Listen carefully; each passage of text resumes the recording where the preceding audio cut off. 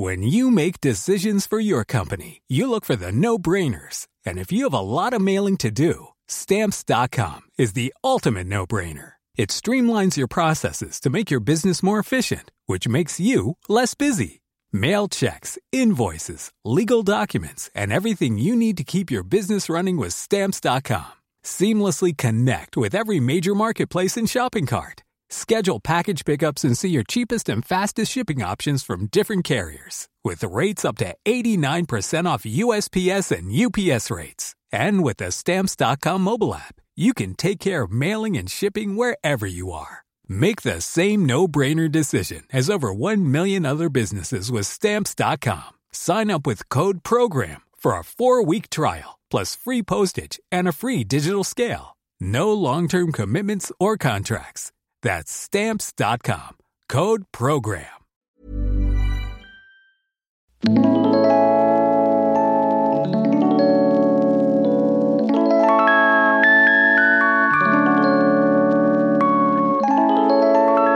I need to get a tattoo. Let's all get tattoos. Yeah. Shall we get Everything Is Content tattoo? Yeah. Eek.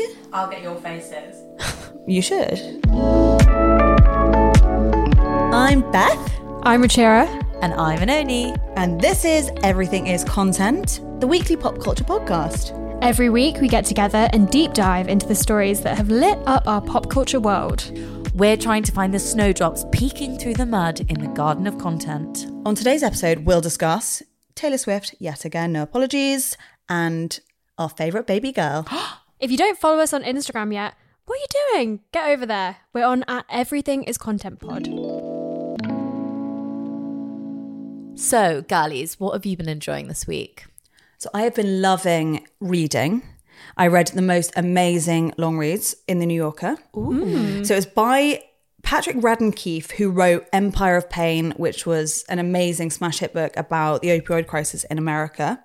So this is an investigative piece about a young guy, Zach Bretler, who fell to his death from a riverside apartment in London back in 2019. There were so many failures in this case in terms of like proper investigating by the Met. The media failed to pick it up, which is unusual because it was about the death of like an affluent white boy in suspicious circumstances.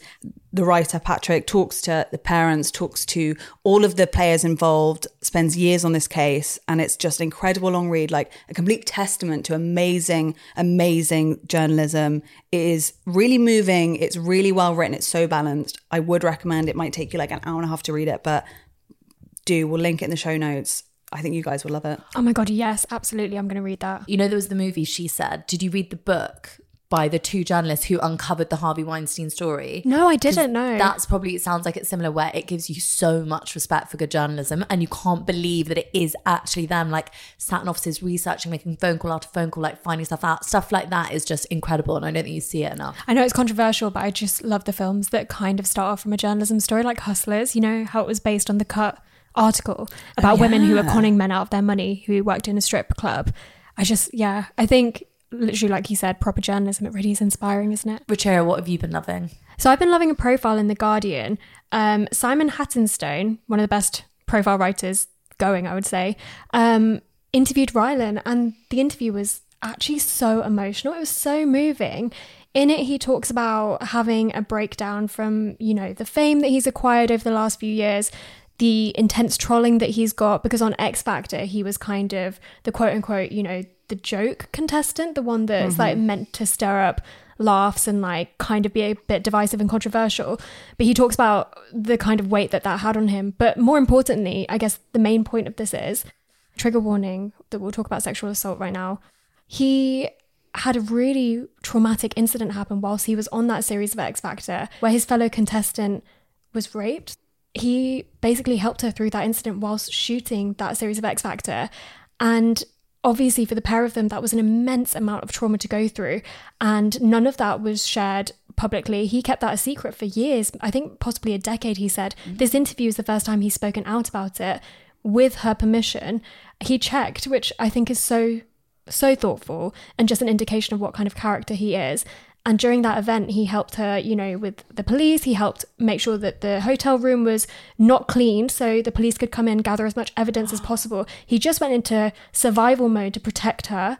And reading that, I just felt so moved by it all. He seems like a really, really lovely man. And what was the catalyst for this piece like coming out about now? Was it intended to be about that story, or did it just come up? So he has a new show coming out on Prime Video from the 7th of February called Hot Mess Summer.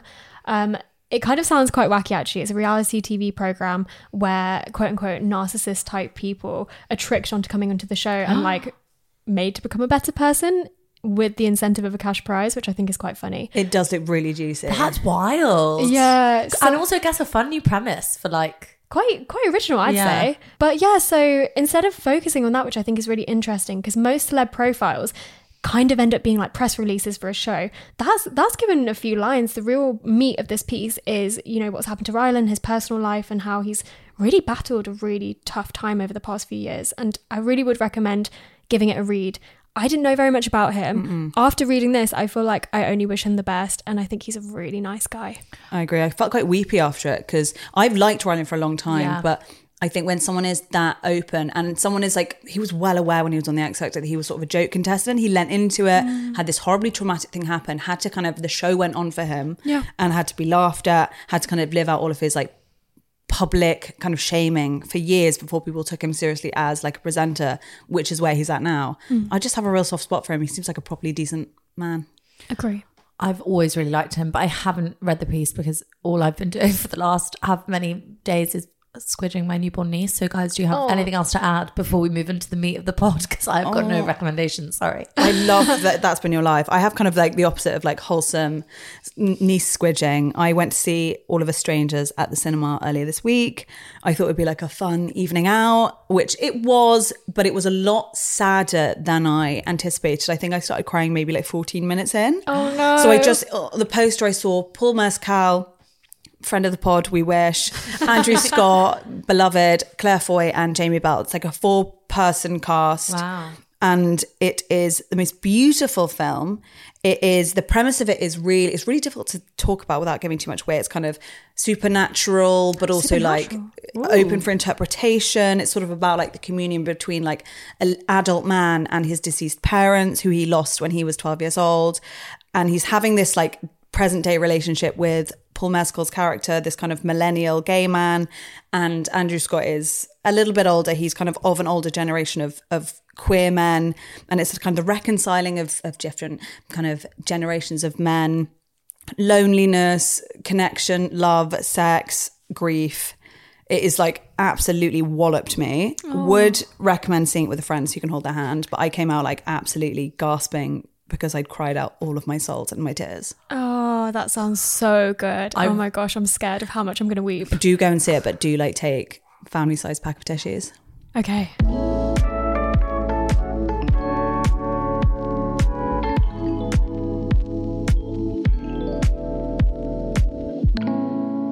Well, speaking of Paul Mescal and Andrew Scott, I don't know if you guys have seen this, but obviously there's a lot to talk about when it comes to Taylor Swift and her latest album. But something I also just want to start off with is the group chat with Paul Mescal, Andrew Scott and Joe Alwyn, which is entitled The Tortured Man Club. And they spoke about it back in May, which I didn't actually hear about. But obviously with Taylor's new album being released, and it's called Tortured Poets Society. Department. I think it's the Department of Tortured Poets or something of those. That's right. Because it just makes me think of Dead Poets Society. Which seems like everyone really, thinks that, yeah. Really obvious nod to the group chat. Yes. Apparently the thing is the group chat is based on the men from the Sally Rooney the universe. Okay. Yeah, the Sally Rooney universe. Fine. Yeah. Which is quite boring. But also fun because I can't imagine those three being friends. No, what do they talk about in that? I don't know. I guess being tortured and sad, being really. Tortured and sad, yeah. There's a lot there. Anyway, so on to Taylor Swift.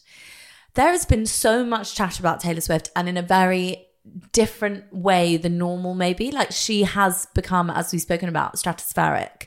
And it feels a little bit like the tune has changed. The wind is gone. What's the Something's phrase? changed. The tide is turning. Yes. That's the one. Have you guys seen this chatter online? Since the Grammys. So the Grammys was last Sunday. She won her 4th ever album of the year. She's the highest, which is the highest number of anyone who's ever won that award. She announced her new album. She just got she's just basically winning every award and is on everyone's lips all the time. And everyone's like, but like, when did this happen? When was she like, not just like pop's favorite girl, country's favorite girl? When was she like globally, everything she touches turns to gold? Since when was she this much of a commodity? Yeah, and I guess also because she beat an elusive record, and she's only with Frank Sinatra, Stevie Wonder and Paul Simon. Wow. With having won Album of the Year at the Grammys for the 4th time. Positions her that is just like historic. with like the legends. Literally, yeah. Wow. And I think, so Jason Okundai, friend of the podcast, did tweet, when did Taylor Swift become Taylor Swift? Obviously, it's not one singular moment, but when would you say she really transitioned from the popular ex-country singer to a cultural behemoth? And I do think it's a good question. And loads of people have said, actually, it all started with that Kanye West intervention. Agree. Because basically by him kind of putting her down, that kind of elevated her so much because everyone felt like she was deserving of it that time. And ever since then, she's kind of gone from strength to strength. I mean, since then, she has had controversy after controversy. So that's the idea that all of this was born in one moment in 2009 when she was in her first big controversy. So she was like either a teenager or like really young at that point. So this was the first big brush with like infamy, which if you look at where she is now, she's had like multiple, and she's self-referential about it. She talks about like in Reputation, she talks about like all of the big scandals, and she's gone from strength to strength, but also like loads of controversial things. And if that's the basis of what's going on here, I don't think it tells the full story. So I asked my friend Jasmine Sawyer's friend from school, who's a massive Swiftie, who was posting on Instagram about the new album and stuff. And so I messaged her and I said, can you tell me why you think she's like so successful and has such a big fandom? Her reply was, oh my God, absolutely, I could do this all day. So I think it's the fact that she's such a good storyteller. And I don't just mean in her songwriting, which is phenomenal, but she's turned her whole life into an event that has her fans hanging on to see what she does next. Every time she releases an album, I'm so excited because I get to dissect the lyrics and speculate. She uses the numbers and certain dates to signal when something else might happen. So it's a constant game. She also does the kind of relatable, inverted commas thing, which lots of people see through, but many don't, where she stands on stage and acts amazed that people are there to see her, even though she's had a global fame for over a decade now. So people feel like she's them in a way. And she also doesn't dress well, lol. I was so pleased she said this, which I think adds to the girl next door thing and not really a celeb. She makes it easy to be a fan. Like there's always something to discuss and get excited about. But then she did go on later to say, but I don't think she's a good person because she's never stood up for anything, but I'm still like obsessed with her. This is the thing that I've seen recently. When she did her Miss Americana Netflix thing, she did speak out about, I think it was like the abortion bill in the state that she grew up in. She was like, this affects me, I'm going to stand up against this. Whereas you look now, she said not a peep about the conflict in Gaza. Like she knows her power and she's chosen in this case to say nothing about it. And also, I feel like throughout time and like her music history, her songs have been weaponized by really fringe groups. She became a poster girl for that kind of scene at one point, and only really late did she comment on that. I think that was a few years ago, possibly 2021, I want to say. And that was a big deal because she really hasn't been known to speak out about things very actively. One thing I wanted to say is, Anoni, I feel like your friend made such a good point there. And the only thing I was thinking of was, I feel like she also created this Taylor lore around her by hanging out with all of these celebrities, having the girl gang, hanging out with, you know, Karlie Kloss, all of these like massive superstars and having her besties. I think she created this lore around her that she was stratospherically famous before she actually had the music to back that up. I feel like she was hanging out and making herself seem like, well, I'm the biggest pop star of our generation, as her music was just catching up to that as well. Also, funny you said that. The next question from her was, once you start the lore, it's hard to stop. And I found it so interesting because my friend was like, it's just so fun. It's almost like a game. But I did think it's interesting that she still was far enough away to say that I still don't think she's a good person. I found that interesting that you could be such a big fan and at the same time... Yeah, because they will defend her to the ends of the earth. And that's why I've always been hesitant to even talk about my indifference to her or like my queries about this. I mean, props to Jason for doing it because I just think the potential of the blowback is really huge. I just don't... I don't get it. And I'm really interested to have this conversation because I don't know... Is she this amazing lyricist? Is it like she leaves enough open to interpretation that like her fans are doing the work? Is it that she's capturing like the millennial nostalgia and like Gen Z's like kind of early romanticism? Like, is it really, do they sit in a room and decide how this is going to work? Or is this just like happenstance? I think it's a bit of everything you said. And I think kind of what we're all saying is she creates an event of every single thing she does. So imagine Barbie. I feel like she does a Barbie 3 times a year. This album announcement at the Grammys stole the show. No one's talking about Jay-Z defending his wife in comparison to the fact that this album has been announced. She respectfully steals the show with anything she does. I like her songs. I find them very catchy. I listen to all her albums. But when people quote her lyrics, I'm thinking, is that good? To me, it reads like a 16-year-old. And also, as someone that really does like poetry, I don't find her lyrics to be very deep or smart. I find them fun to sing. Be deep and smart, because I think they have to get they have to be middling to get the universality. Because I think if you go too deep and too smart, too esoteric, you deal with things that are like quite deep and quite scary. You get people, but you don't get everyone. Whereas if she speaks to everyone, she speaks to like the experience of heartbreak, for example, the experience of longing, the teenage experience of popularity, of yearning. You immediately, like, the net is cast so wide. So I think it's quite clever what she does, but I agree, when I see them written down, I'm like, this is your, like, these are the best lyrics, okay. But then you do actually, when I was listening to them, they do seem to get me. You've hit the nail on the head. I think it's the universality of her. And I think she's commercially so successful. And I think that's why people say that she's the biggest pop icon of our generation. I actually found a stat in a Variety piece from Justin Curto, how Taylor Swift beat Sinatra. He says, prior to October 2022, most industry observers thought a 1 million album week on the Billboard 200 was no longer attainable in today's standard economy. Adele couldn't do it, Drake couldn't do it, and successful newcomers like Morgan Wallen and Bad Bunny couldn't do it. Then Midnights posted a stunning 1.5 million units, the first 7-figure American debut since Swift's own Reputation in 2017. So she's selling records at a time where, you know, the music industry is like baffled with how to do it. And I think that is the universality. I think she's hit something where she has got so many people to understand heartbreak, longing, love, and people love her for it. Yeah. I saw a tweet, which I think maybe is it, and it's obviously very basic, but Elle Hunt tweeted, it's basically working just like compound interest at this point. She's been big for a long time and works tirelessly to get bigger. And I think that is true. And my last thing I want to say, which I think absolutely blew my mind, there is 1 year age difference between Adele and Taylor Swift. I saw that. Simply cannot compute. Bonkers, isn't it? Yeah. And also like the albums, Adele's now did her divorce album. Taylor Swift does continue to like stay in situationship those waters. album. Exactly, stays in the waters of like cheerleading, like heartbreak, like early heartbreak, first heartbreak.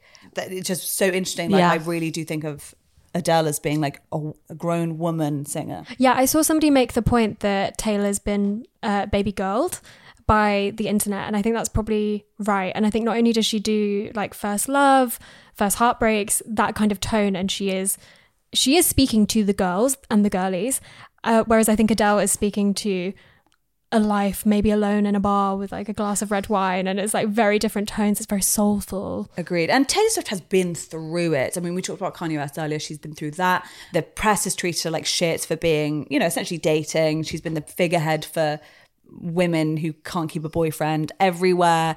She has been treated like shit, but also she's that kind of like blonde white woman, very pretty, who people will rush to defend her in these cases. Whereas like someone points out, like Megan Thee Stallion, 6 years younger, she has been like aged by the coverage of her. You know, she was shot by a partner and she kind of still doesn't get the same protection. So it is quite interesting how she is handled. And at what point does that stop? Like, will she continue to age with her fans in the, like, if she gets married, if she gets divorced, in the way that Adele would just write albums about that? Like, will she age beyond her audience? Will her audience kind of drop off? I don't know. Though I'm very conscious of my own perception of Taylor Swift in this last 24 hours has really shifted towards me actually starting to dislike her. And I wonder if we're watching the machine at work, which is when a woman, and I know this is really baseline, but it definitely something, I used to like her music and I wasn't really bothered. And all of a sudden I'm actually feeling feelings of like dislike towards her, which is interesting because I used to be quite neutral. We will tear down a woman when she reaches a certain point. Yeah. But I just think because she's been torn down that many times, and there's been like a culture of dislike. It was really popular to dislike Taylor Swift for a decade at least. So now I wonder whether that's all out there. Maybe the tide it's not going to change back as easy because we've been there, done that. We've all been Kanye West. Yeah. I mean, this is almost like a never-ending topic because we also have to talk about the fact that Jay-Z, it was his moment to talk, so he was very well within his rights, but he did bring up the point that his wife Beyonce has won however many Grammys for her music and never won Artist of the Year. Yeah. Album of the Year. Sorry. AO. I was just in my head, I'm going AOTY. He was basically making a similar point much more couthly than, is couth a word? Well, if you can be uncouth, you yeah, must be able that's to be what couth. I was thinking. Than Kanye West. And I actually really respect him for that. Yeah, he called out the establishment. Yeah. And it is fucking baffling that you can... Taylor Swift obviously has had huge success. Don't think she's reinvented the fucking wheel. Whereas Beyonce can do something like Renaissance or Lemonade. like drop them overnight, incredible visuals. I mean, not for Renaissance, but like she can do all of this and like they give her dust. Yeah. One thing that I've just seen from a piece is that Taylor Swift has now won Album of the Year more times than all black women combined have. The previous black woman to win the award was Natalie Cole in 1992, Whitney Houston in 1994, and Lauryn Hill in 1999. That's three. And here we are. And like a lot of people have been like, you know, it's amazing the Grammys have been really female led this year, which we can say this is a step, but it's white women for the majority, not all of them. A lot of people like did get their flowers this year, but that is really shocking. I mean, it shouldn't be shocking, but it is. Yeah, so Album of the Year, specifically that category, has been near impossible for black women to break into. I think they always get, you know, Record of the Year, they get Single of the Year, Performance of the Year, but Album of the Year notoriously difficult. But what I don't understand is like, yes, Taylor Swift's music is good, but even from a point of view of the fact that she's won it so many times, why wouldn't you award it to someone else? Do you know what I mean? It doesn't make sense on any You just get level. bored going. You'd be like, I just know who's going to fucking win. Also, on a final point, and I know this is like very basic, but her dress sense, I've said it for a while and I have been told that it's bitchy. My least fashionable friends dress better than her. I've said that and I just realised I've got no unfashionable friends. But anyway, my point is she is the worst dressed person on the planet. And she's one of the richest people in the world. How does she dress so badly? That outfit at the Grammys, that was a Schiaparelli dress, which is one of my favourite designers. They're always incredible. Shopping. They have loads of gold jewellery. They look like pieces of modern art. She's made it look like she's got a choker set from Claire's Accessories. A watch round her neck. A watch around her neck. A bridal dress from Coast. And then some gloves from Monsoon. The braid as well. Sorry, the braid. The braid. The random, that like, bloody half braid. red lipstick. I mean, she could have had her hair scraped back like Hunter Schaffer, is that how you say it? Yes. And she wore that amazing dress the other day. Hunter's could have fashion. styled it like that. Like the gorgeous big choker or even the Cartier snake that everyone I does. think she has to remain in the realm of like relatability. If she'd go like Hunter Schafer looks ethereal when you see her. So I think if you do that, you step into like an upper echelon of celebrity, which actually for Taylor Swift's fans, which are perhaps younger women who like want to see her as their necklaces friend. she has on that's it's Cartier foul. diamonds. They're worth like, she's probably wearing like £1 million worth of jewelry on her neck. Nothing is relatable about it. Having bad dress sense is not relatable to me. I don't get it. No, Beth, you're saying it's intentional. Yes. I disagree with you vehemently because it's a skill to be that unfashionable. Yes. And I don't think somebody could even curate that lack of fashion. I think it has to be so pure, so deep within that you come out of the house wearing this mishmash It's of nonsense. mad that she could just dress better. She could be styled better. Like everything she touches, like I said earlier, turns to gold. Except her fashion. Except her She's fashion. friends with like Kendall Jenner. Like if I was friends with her, I'd be like, oh babe, that maybe let's put on a nude lip and should we put on a different skirt with that Cut top? from the girl gang. Cut from the girl gang. Yeah, like what? I just don't get it. I just think because I do think everything is quite curated and on purpose. I'm certain it must be, but actually it could just be that she feels fly and she's feeling fine, which is great. But if you are the most famous woman in the world, you'd imagine at one point someone's going to go, we've got to get that Fire watch off the your style. neck. I'm surprised the designers are even like agreeing to dress her when she's styling it that badly, to be honest.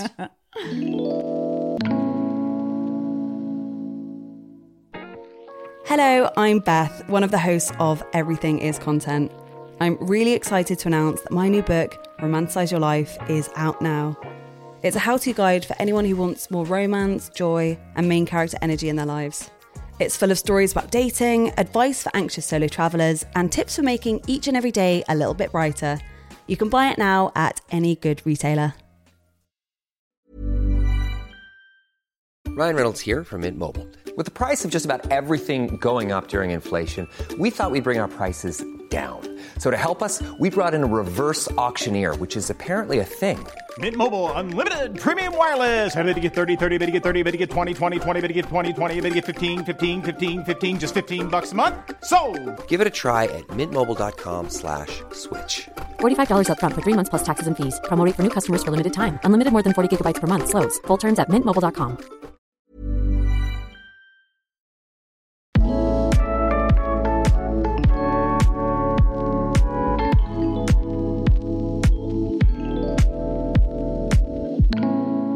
spoke about some questionable clothing and outfits, I would like to speak about the ugliest accessory I've seen in a long time, which is the Apple Vision Pro goggles, which came out on the 2nd of February. They're like AI augmented reality tech, wearable tech, which are just foul. Have you guys seen videos of these online? I have, yeah. I've seen so many videos of men wearing them, tapping away, walking across the street, on the subway, sitting with each other at coffee, and yeah, not really engaging. They're a new release. It's not like brand new technology, but like for marketed to the mass, it sort of is. They cost $3,499 dollars, and they're not out in the UK yet. So thankfully, walking around London, wherever, we're not going to see ourselves in like full tech scuba gear, but across America, there's been several viral videos of people using these, like you say, on the subway. Someone used them in like a Tesla, so like a self-driving car, which I think they got pulled over for doing this. Again, don't know if this is a publicity stunt, but people are wearing these. You use your hands like in front of your face to like move documents, to open different apps, to watch films. It's very dystopian. It's very weird. I'm immediately very uncomfortable by this, but I don't know whether that's me being like a Luddite or if I'm being like, okay, boomer. Also, are you not just asking to be robbed? I think what I find really, I know that we all carry iPhones, and they're all, well, not all, but a lot of people have phones, and that's an expensive thing to be carrying around. But I just feel like we're getting further into this dystopia where there's this massive disparity of wealth, and like someone that has $3,500 to spend on like a pair of AI goggles. I don't know what it says about this world that we live in. It's so unnecessary. That's aspirational. And like the video, I think that you guys said you saw with someone on the subway, and it's like, no one's that busy. You know, your commute is what? You're going like 10 minutes to an hour. You can read a book. And isn't it funny that this amazing leap in technology, all this guy's doing is checking his emails and like doing work yet again in a place where you actually should just be like chilling out. Work is creeping into your private life, your commute to work. You're not being paid for that.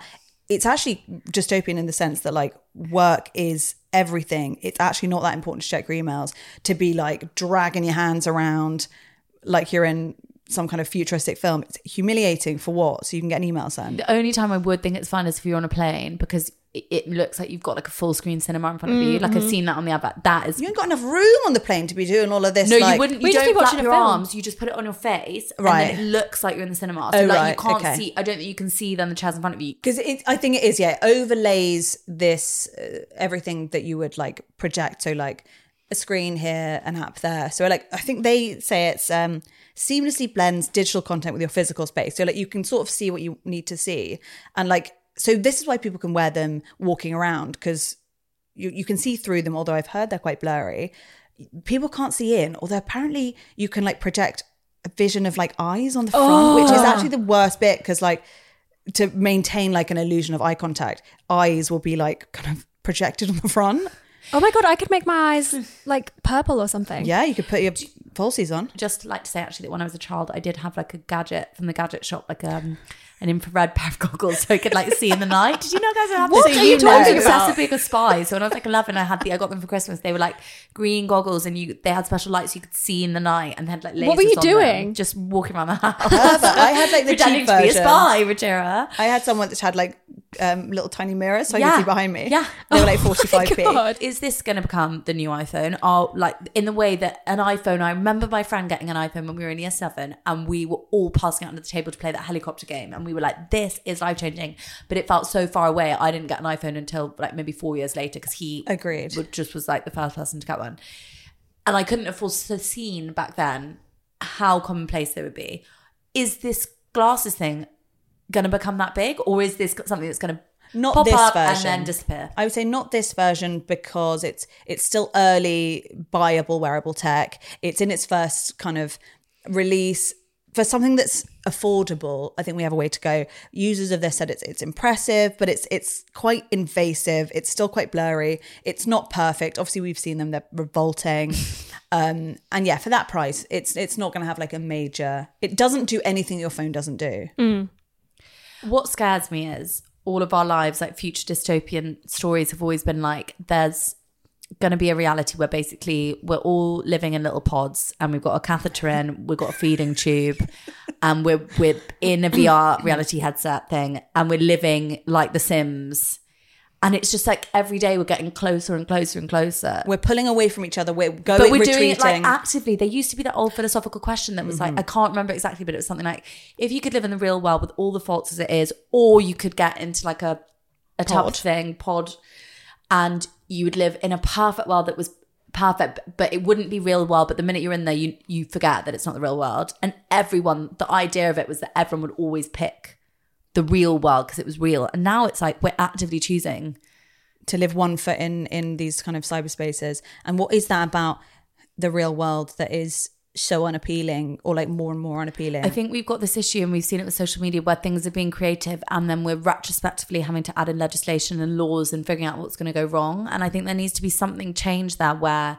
when something is made, a bit like how like if there's medical advancements, it goes through years of rigorous testing and people making sure that it works, and like before it gets accredited and put into school books or whatever. Whereas with tech and other things, it doesn't seem to be protected in the way that, you know, in Silicon Valley, they're fiddling away with their whatever they do, their screwdrivers, and they make a new thing, and then it's just available to buy, and then suddenly someone does something awful, and then it's like, oh well, maybe we should see whether or not this could be dangerous. It just seems like a really long way of doing things. I feel like if something's invented, there should be some sort of court process it has to go through. And agreed, because we're in the age of innovation, we're the age of like everyone can make their own fortune. We're in like the tech age where we put profit before people are allowed to just go nuts, and we fuck around and find out later.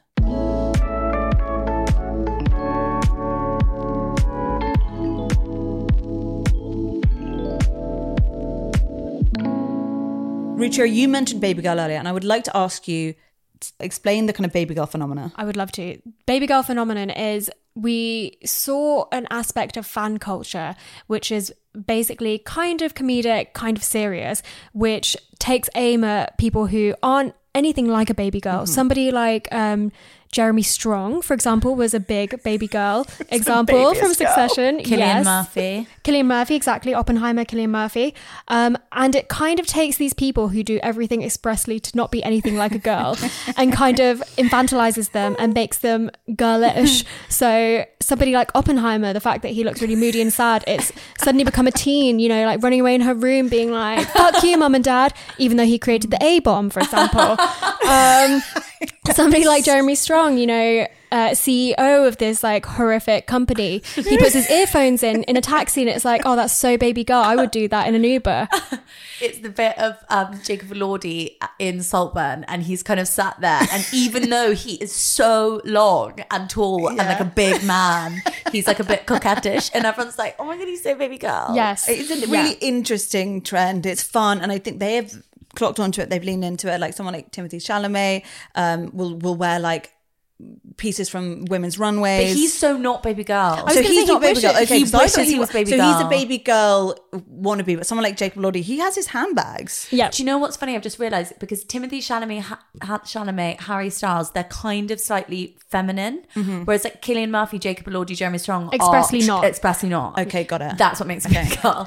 But also, it's one of those things that I really enjoy participating in, because it's so harmless, it's so sweet, and it's always like kind. It's like a really fun way of talking about celebrity, and I love all the fan cams. And as you guys know, I specifically enjoy anything to do with Cillian Murphy being baby girl. Yeah, so it's kind of anyone who is not toxic masculinity personified. Yep. They'll give us a little bit, and we will give them our love and devotion. They're our baby girls, which is interesting. At first, I really didn't like it, because I was like, wait, are women not baby girls? Like, oh, we're default baby girls. I think. Okay. Because a women mother and the boys are the baby girls. We spoke before about Gypsy Rose Blanchard in a previous episode, and someone tweeted, so many people use words like serve, slay, and mother when there is only one person who has, in fact, served for slaying their mother. Oh my God. And another one, which I loved, was someone tweeted, she looks gorgeous. Sea gaze. Was that so difficult? And someone replied, she ate contaminated food at the mother buffet and had explosive slayeria. I don't know why. I find it so... I love it because it's gorgeous so writing. Stupid. It's just...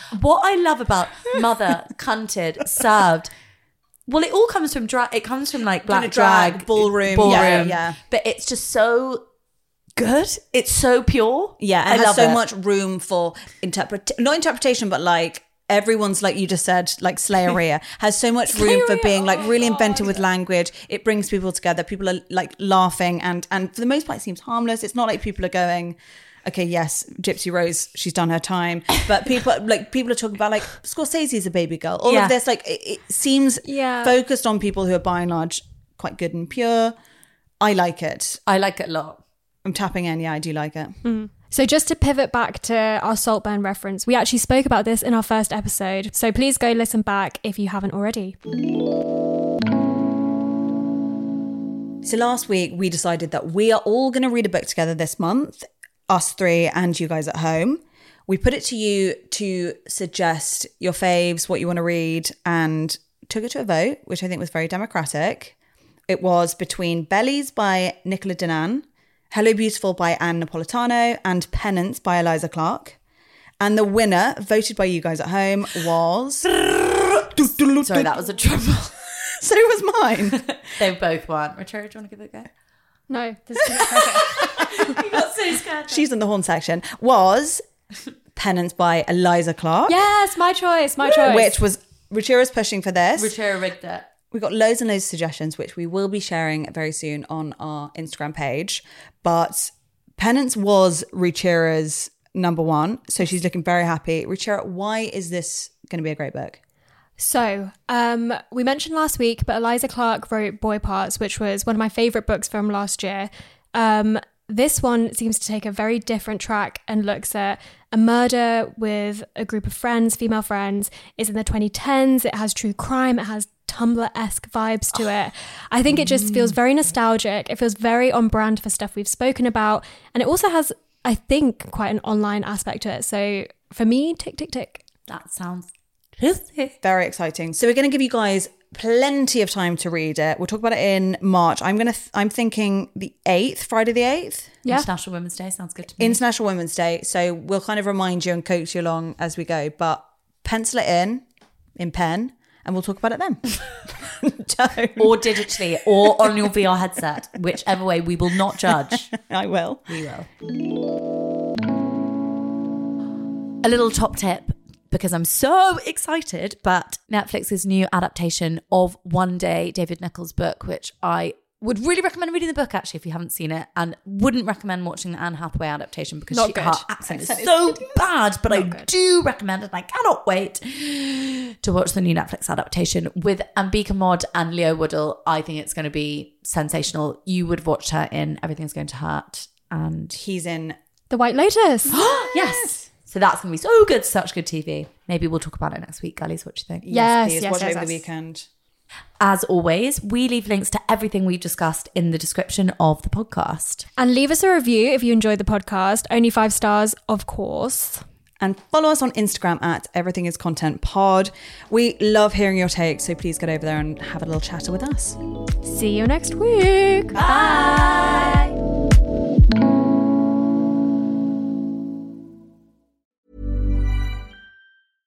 Imagine the softest sheets you've ever felt. Now imagine them getting even softer over time. That's what you'll feel with Boll & Branch's organic cotton sheets. In a recent customer survey, 96% replied that Boll & Branch sheets get softer with every wash. Start getting your best night's sleep in these sheets that get softer and softer for years to come. Try their sheets with a 30-night guarantee. Plus, get 15% off your first order at bollandbranch.com. Code BUTTERY. Exclusions apply. See site for details.